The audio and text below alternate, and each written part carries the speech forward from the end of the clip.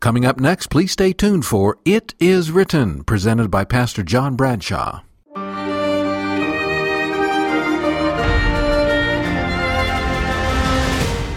This is It Is Written. I'm John Bradshaw. Thanks for joining me. You know, when Father's Day rolls around, we love to celebrate Dad. Dad who took me fishing when I was a boy. Dad who came to all my games. Dad who was always there with an encouraging word. Dad who could fix everything and who sang songs and told the best jokes and bought the best gifts. Always knew what to say.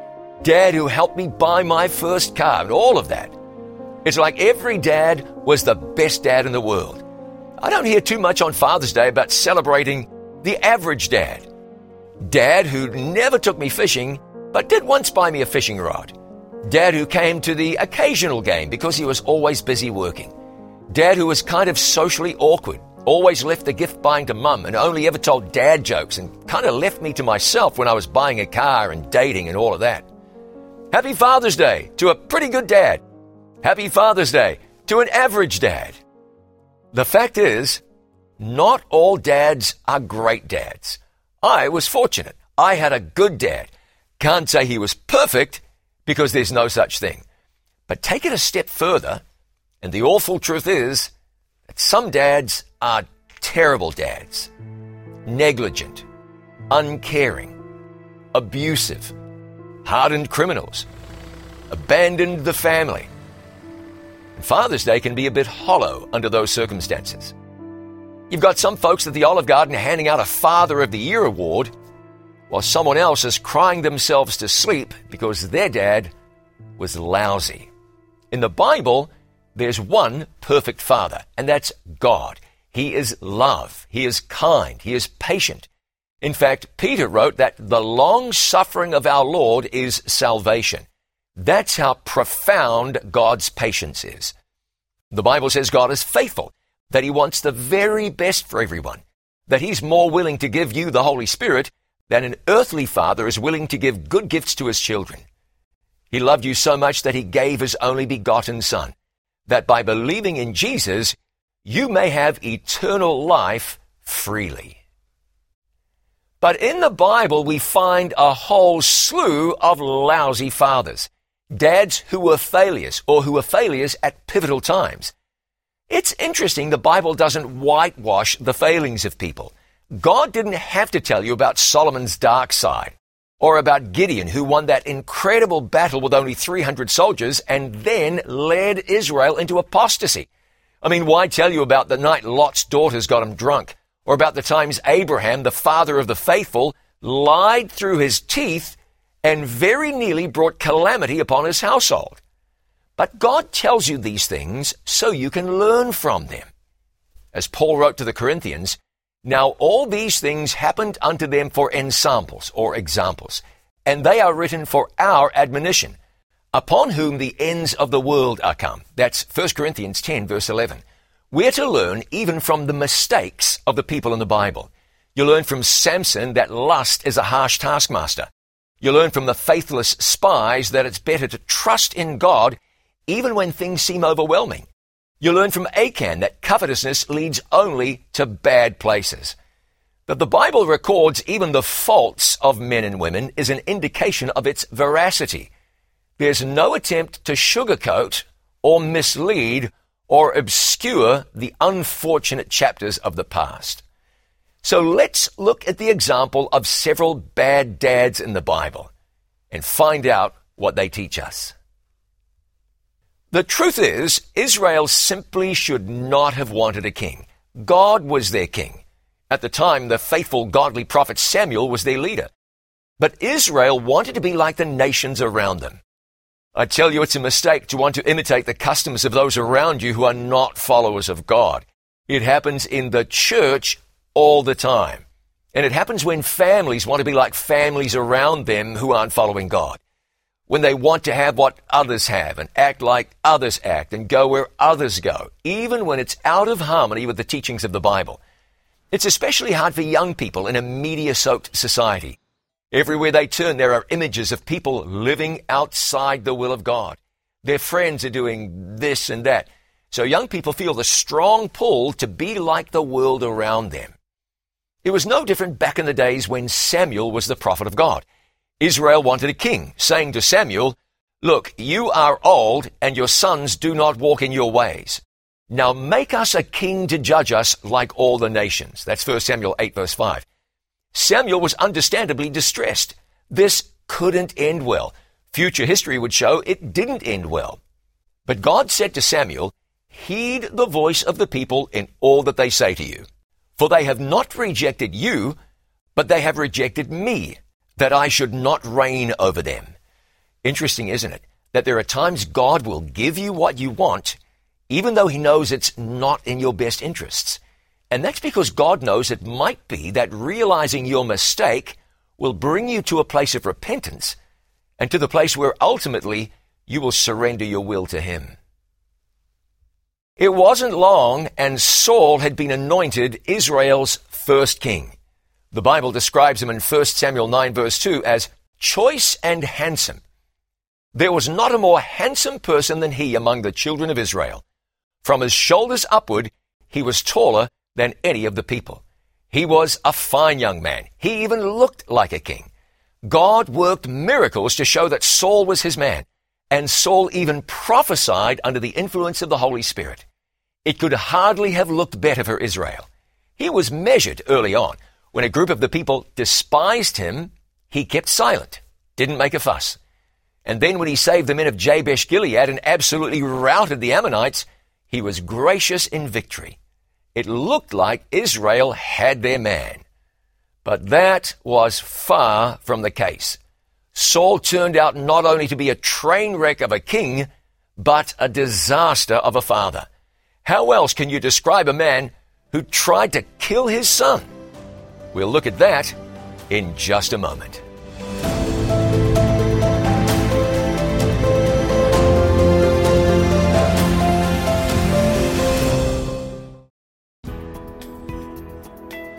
Planning for your financial future is a vital aspect of Christian stewardship. For this reason, It Is Written is pleased to offer free planned giving and estate services. For information on how we can help you, please call 800-992-2219. Call today or visit our website, hislegacy.com. Call 800-992-2219. Almost everyone has issues with forgiveness. It can be hard to forgive an ex, a teacher, a boss, or someone who has wronged you or your family. Forgiveness can be difficult, but there is a way to forgive. Jesus said if we don't forgive others, God won't forgive us. Get today's free offer, Forgiveness, and learn how you can forgive. Call 800-253-3000 or visit iiwoffer.com. Forgiveness. Call now, 800-253-3000. Thanks for joining me on It Is Written. God acquiesced to the demands of Israel and gave them a king. And to begin with, things went swimmingly. But it wasn't long and it all turned to custard. He didn't only develop into a lousy king, but Saul was also a terrible father. What kind of father attempts to murder his son? Things went downhill when Saul started depending less on God and taking matters into his own hands. Instead of waiting for Samuel to arrive to offer sacrifice, Saul became impatient and offered the sacrifice himself, something a king should never have done. Samuel had told all Israel that their prosperity depended on their faithfulness to God. But Saul evidently forgot that lesson. Then, as his son Jonathan was showing incredible bravery and winning a decisive battle against the Philistines, Saul issued an impulsive directive that any of his soldiers who ate food before the enemy was defeated would be put to death. Jonathan had no idea about this rash decision because he was off doing the actual fighting and eliminating Israel's foes. And he ate something. Saul decreed Jonathan should die. His life was saved only because Saul's soldiers intervened. Then when Saul was told clearly to completely destroy the Amalekites, he saved the Amalekite king and saved the flocks and herds. Saul had lost his way. Then he became insanely jealous of David. He tried to kill David many times. Then he hunted him like an animal, even though he knew David was the Lord's anointed. On one occasion, when Jonathan interceded for David, David was his dearest friend, Saul was so enraged that he threw a spear at his own son, attempting to take his life. Saul goes down in the annals of history as a catastrophic failure, not only as a king, but also as a father. And of course, it need not have been that way. The reason Saul failed in life was that he was ambitious for his own glory. He had been humble and teachable. As Samuel told Saul, things went well when he was little in his own sight. It's not that he made mistakes. Every father does. Even big mistakes can be overcome. Children will forgive big mistakes. But Saul willingly separated himself from God. Fathers who make mistakes are what we call fathers. They are human. But the real fault is in stepping away from God. We learn something from this bad dad. It's never good to live in disobedience towards God. You cannot be a successful father that way. It's good to do well, to try to be the best that you can be, but doing that for your own glory and not for God's glory is a recipe for disaster. Dad, take God with you. Put God first. Live in obedience to God. Surrender your will to His. That's where the power is. That's where success is. That's how you can be a positive influence as a father. Live in connection with your Father, your Heavenly Father.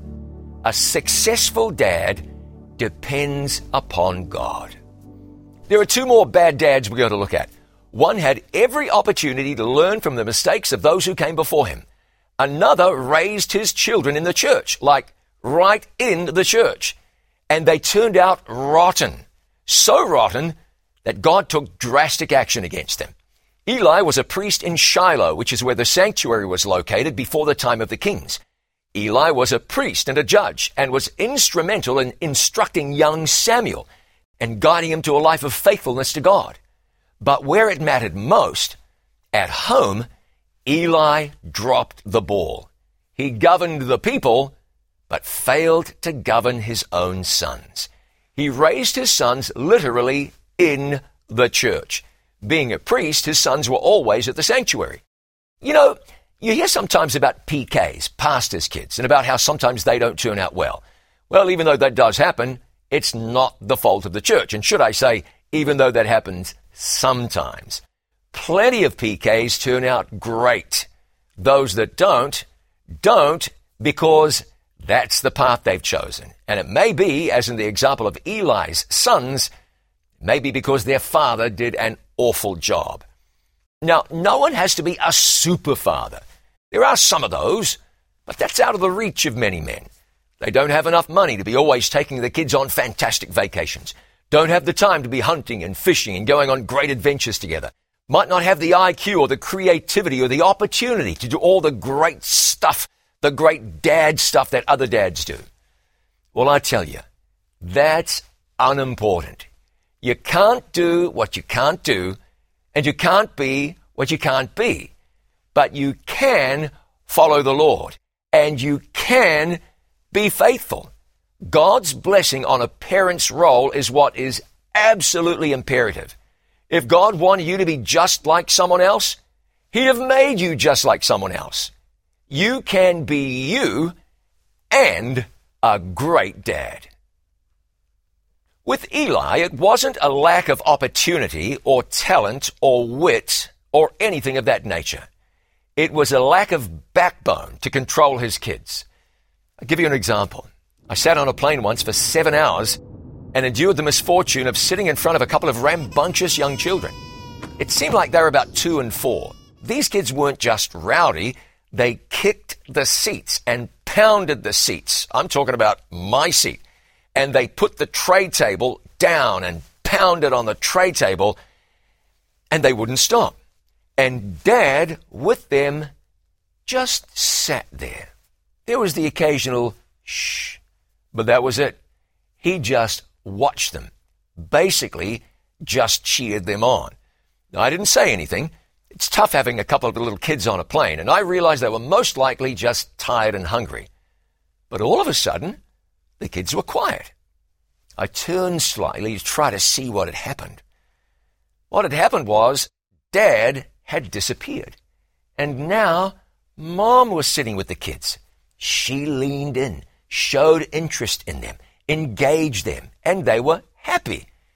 And about 20 other people, including me, were happy. Mom took control.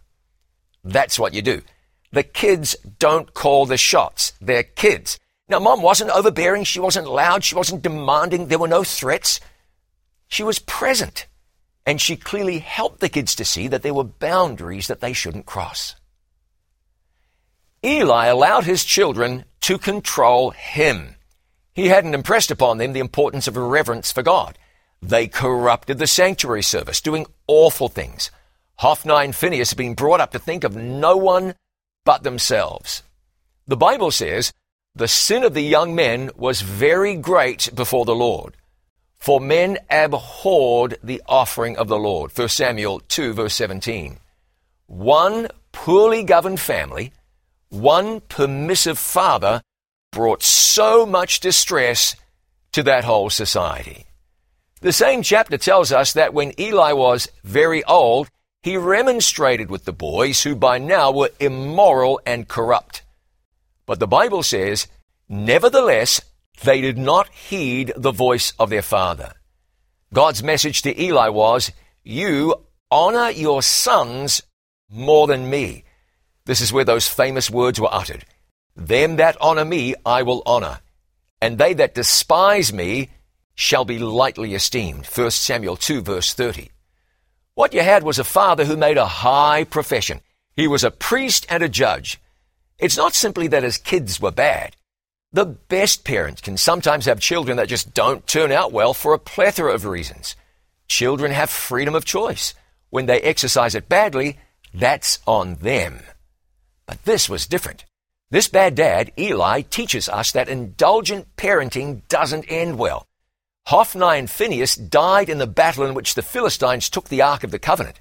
One of them left a pregnant wife whose son Ichabod would never know his dad. Eli just needed to guide his children. Anyone can do that. He wouldn't. And the consequences were dire. And there's one more bad dad I want to look at with you. We can learn from these men, whether we're fathers, mothers, or none of the above. What can we learn from the bad dad who really should have known better? We'll find out in just a moment.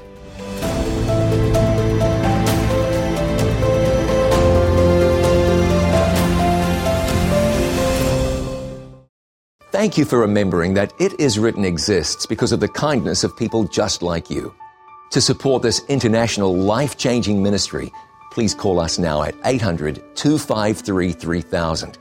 You can send your tax-deductible gift to the address on your screen, or you can visit us online at itiswritten.com. Thank you for your prayers and for your financial support. Our number again is 800-253-3000, or you can visit us online at itiswritten.com. Throughout the Bible, mothers have played an important role in advancing the kingdom of God. Eve, Sarah, Rebecca, Jochebed, Naomi, Elizabeth, Mary. But no mother has had a greater impact on the growth of God's kingdom than a mother found in the heart of Revelation. Don't miss A Mother at War as we trace history from the war in heaven all the way down to Earth's last days. You'll encounter a great red dragon with 7 heads and 10 horns, a pregnant woman who has to fight to save the life of her newborn. You'll be witness to the battle of the ages and see the ultimate victory of Christ and His church. A Mother at War, brought to you by It Is Written TV.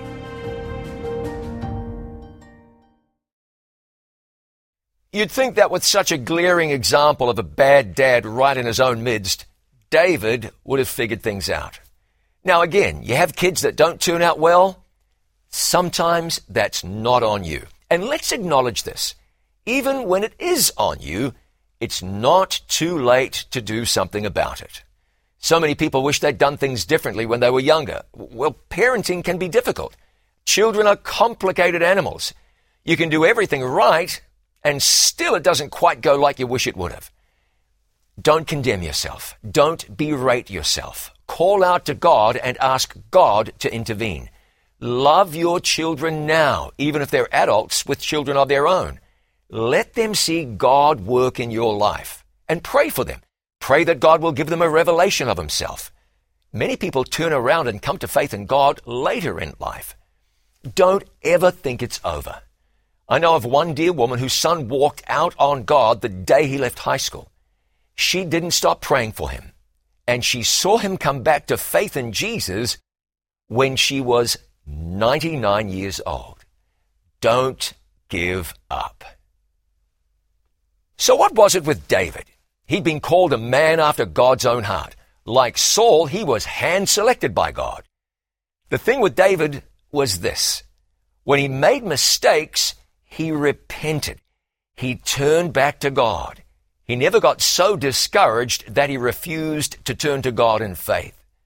His prayer, as found in the 51st Psalm, was, "Purge me with hyssop, and I shall be clean. Wash me, and I shall be whiter than snow. Create in me a clean heart, O God, and renew a right spirit within me." So why am I including David in a list of bad dads? Simple. Good dads don't take another man's wife. By the time David took Bathsheba, he already had a coterie of wives. There was Michal, Saul's daughter, Ahinoam, Abigail, Maacah, Haggith, Abital, and Eglah. But one night, David walked upon the roof of his home and noticed a beautiful woman bathing. It may well have been that he noticed her innocently. We're not told. But what happened next was not innocent. Now, it's one thing for David to be influenced by the prevailing customs of the day. Oh, I'm not excusing his actions, but polygamy had become a thing by then, and maybe David was just caught up in all of that. Maybe that's why he had more than one wife. Not right, not acceptable, but maybe that's part of why he did it. But cultural norms did not influence him to send messengers to bring Bathsheba to him, after finding out that she was, and I quote, the wife of Uriah the Hittite. What happened next was inexcusable and led to the death of a marriage, the death of a man, and the death of an innocent child. Good dads don't jeopardize their family. They don't take what isn't theirs, especially on this scale.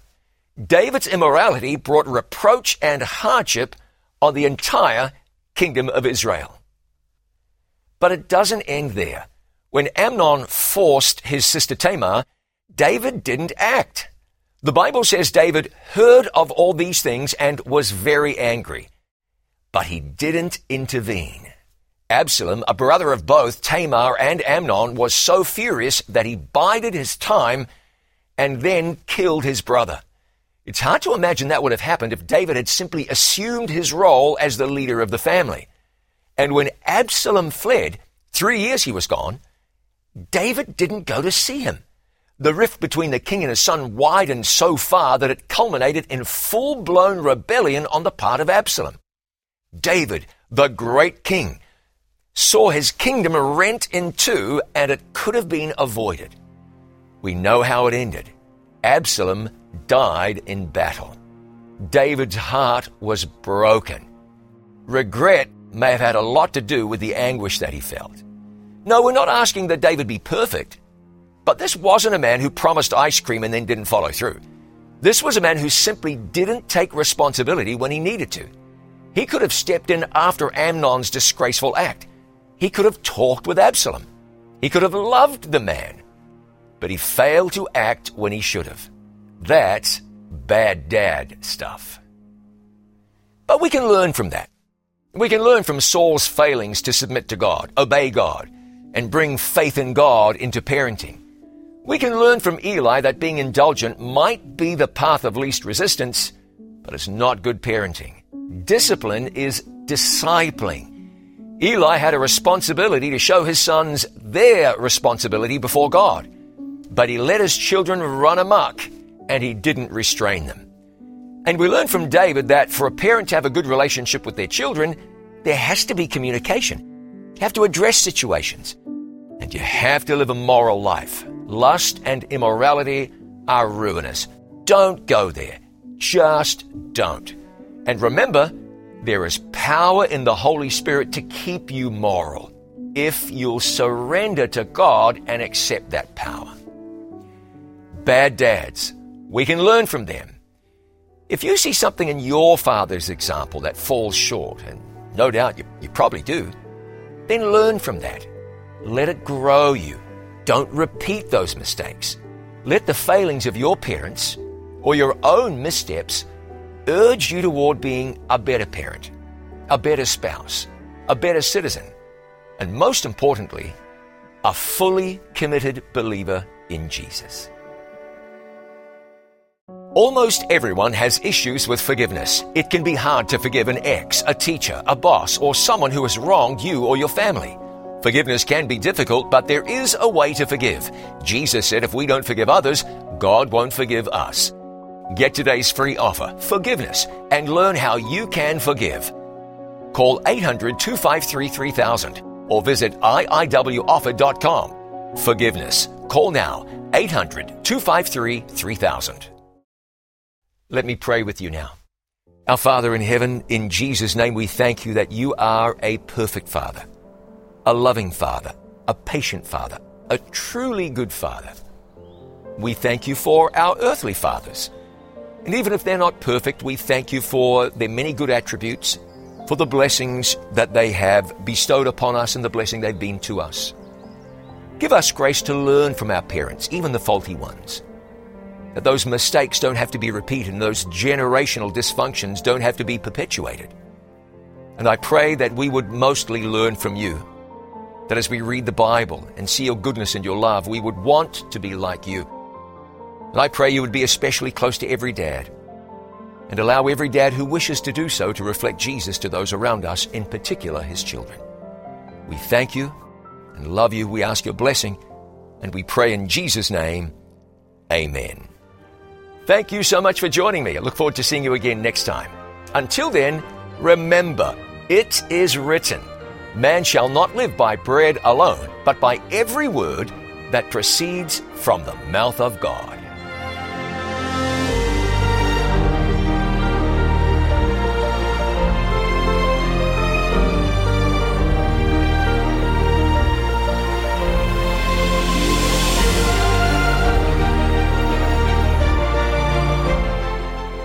You've been listening to It Is Written, presented by Pastor John Bradshaw. We hope you have been blessed and that your faith in God has been renewed.